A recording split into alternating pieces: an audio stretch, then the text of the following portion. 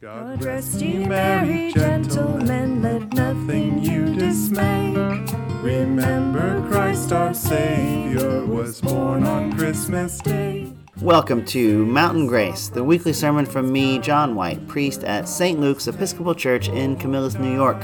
This week we're still celebrating Christmas. It's the first Sunday after Christmas, and we're looking at the beginning of John's Gospel. In the beginning was the Word. From God our Heavenly Father, a blessed angel came, and unto certain shepherds brought tidings of the same, how that in Bethlehem was born the Son of God by name. Oh, tidings of comfort and joy, comfort and joy, oh, tidings. This is the Holy Gospel of our Lord Jesus Christ according to St. John. In the beginning was the Word, and the Word was with God, and the Word was God. He was in the beginning with God. All things came into being through him, and without him not one thing came into being. What has come into being in him was life, and the life was the light of all people. The light shines in the darkness, and the darkness did not overcome it. There was a man sent from God whose name was John. He came as a witness to testify to the light, so that all might believe through him. He himself was not the light, but he came to testify to the light. The true light, which enlightens everyone, was coming into the world. He was in the world, and the world came into being through him. Yet the world did not know him. He came to what was his own, and his own people did not accept him. But to all who received him, who believed in his name, he gave power to become children of God, who were born not of blood, or of the will of the flesh, or of the will of man, but of God. And the Word became flesh and lived among us, and we have seen his glory, the glory as of a Father's only Son, full of grace and truth. John testified to him and cried out, "This was he of whom I said, 'He who comes after me ranks ahead of me, because he was before me.' From his fullness we have all received grace upon grace. The law indeed was given through Moses, grace and truth through Jesus Christ. No one has ever seen God. It is God, the only Son, who is close to the Father's heart, who has made him known." The Gospel of the Lord.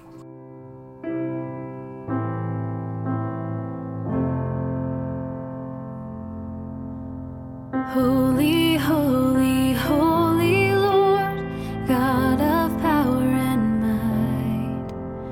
Heaven and earth are full of your glory.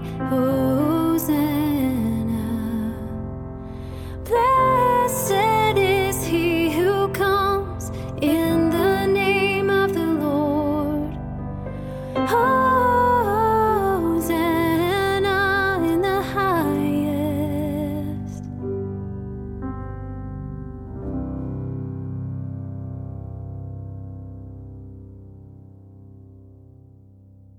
Please be seated. As some of you know, when I was a teenager, I lived in Australia. I spent a year there. I was an exchange student when I was in high school. And when I was in Australia, I fell in love with the game of cricket. Now, probably most of you aren't terribly familiar with the game of cricket, but essentially it's a game, it's sort of like baseball, except it's completely different. There's a field, there's a bat, and there's a ball. Beyond that, it's very different. And I loved playing cricket, although the truth is I'm not a terribly good cricket player. But when I left Australia, the opportunities for playing cricket in Indiana in the 1980s were pretty slim. But when we lived in Portland, Oregon, there was, in fact, a cricket league. And so I joined the cricket league. But again, not a terribly good cricket player, so I ended up becoming a cricket umpire, so I could umpire the games. Unfortunately, in real big league cricket, the umpires wear a long white jacket and a nice hat. I didn't get a nice hat or a long white jacket, but I still was an umpire. Now, the thing is one of the things I've discovered is that Sometimes reading the rules of something doesn't necessarily help us understand how the game is played. And kind of what sent me down this path was at Christmas time, my daughter received a couple of new games. And we sat down to try to figure out how to play them. And you're sitting there with the rules, and you've got the cards and the dice, and you're like, I really have no idea what this all means. And I was thinking about that in terms of cricket, which none of you know. But as I said, it's a lot like baseball. And so I looked at the laws of cricket. There's a rule book that talks about cricket. And I was looking specifically because I wanted to compare and contrast the rules about where the batter stands. The person with the bat. Where do they stand in the game? Here are the rules from the laws of cricket. When out of his ground. A batsman shall be considered to be out of his ground unless some part of his person or bat is grounded behind the popping crease at that end.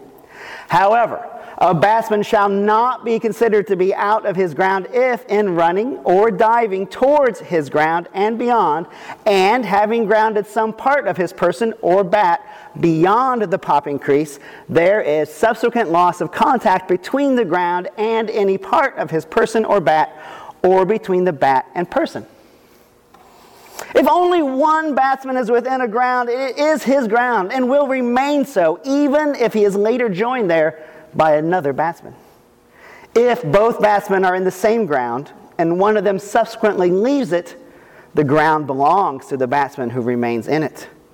If there is no batsman in either ground, then each ground belongs to whichever batsman is nearer to it. Or if the batsmen are level, to whichever batsman was nearer to it immediately prior to their drawing level. If a ground belongs to one batsman, then unless there is a striker who has a runner, the other ground belongs to the other batsman, irrespective of his position. Now, can any of you explain to me what I just said? No, of course not, because you've never seen cricket. Those are words that don't make any sense to you at all. What the heck is a popping crease or a striker? Right? We've never seen that, so it's unclear to us. Now, if we were to compare that, say, to the rules of baseball, which say, the batter shall take his position in the batter's box when it is his time to bat. The batter shall not leave his position in the batter's box after the pitcher comes to the set position or starts his windup. If the batter refuses to take his position in the batter's box during his time at bat, the umpire shall call a strike on the batter. The batter shall keep at least 1 foot in the batter's box throughout the batter's time at bat unless one of the following exceptions applies. The batter swings at a pitch. An attempted check swing is appealed to a base umpire. The batter is forced off balance or out of the batter's box by a pitch. A member of either team requests and is granted time. A defensive player attempts a play on a runner at any base. The batter feints a bunt. A wild pitch or passed ball occurs. A batsman shall be considered to be out of his or her ground. If the batter intentionally leaves the batter's box and delays play, and none of the exceptions listed above applies, the umpire shall issue a warning to the batter. And the batter may leave the batter's box and the dirt area surrounding home plate when time is called for the purpose or as a result of an injury, making a substitution, or a conference by either team. That probably made a lot more sense, right? Because all of us have probably either seen or played baseball or softball in our lives, right? It's intrinsic to being an American person to having seen baseball, right? And so the rules make sense to us because we've seen the game played, right? But the other rules didn't make any sense to us because even though they're English words, and they're put together in a grammatically correct context, we can't picture it. And so they're just words that kind of jumble up in our heads. Most of us have to either see or experience something to really understand it. And that is the situation exactly that Paul and the Gospel of John are speaking to. That before Jesus, there were lots of rules. but no one had ever truly seen a righteous life. And so no one knew really how to live the life that God had created them for. There was a very complicated rule book that sometimes contradicts itself, and I guess the priests were the umpires on that one, but no one had ever seen God, and so no one really knew what God wanted. I mean, there were lots of clues, and there were lots of rules, and we're trying to figure them out, and there's lots of arguments about that. But since we'd never seen it, we didn't really know it. And so Paul tells us that's why Jesus came, to show us an example of a righteous life, of how to live as a human in the way that God would want us to live the way that we were created for, to fulfill the purpose for which we were made. Jesus comes to dwell among us so that we might know God and what God wants for us. And so the story of Jesus' life is the place where we as Christians really need to dwell. We need to understand that story, the story given to us in the Gospels about who Jesus was, how he moved through his life, how he interacted with the people he encountered, how he confronted people in authority, how he confronted people in need. And in the midst of all of the stuff that life brings, that Jesus also experienced how to stay true to the vision of God. And Jesus shows us this perfectly.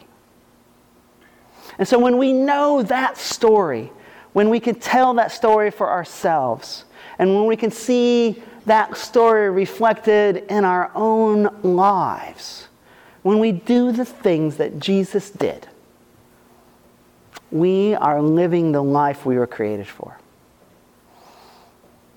That's really at the core of this invitation that Jesus offers us. That is Christianity in a nutshell. Do what Jesus did.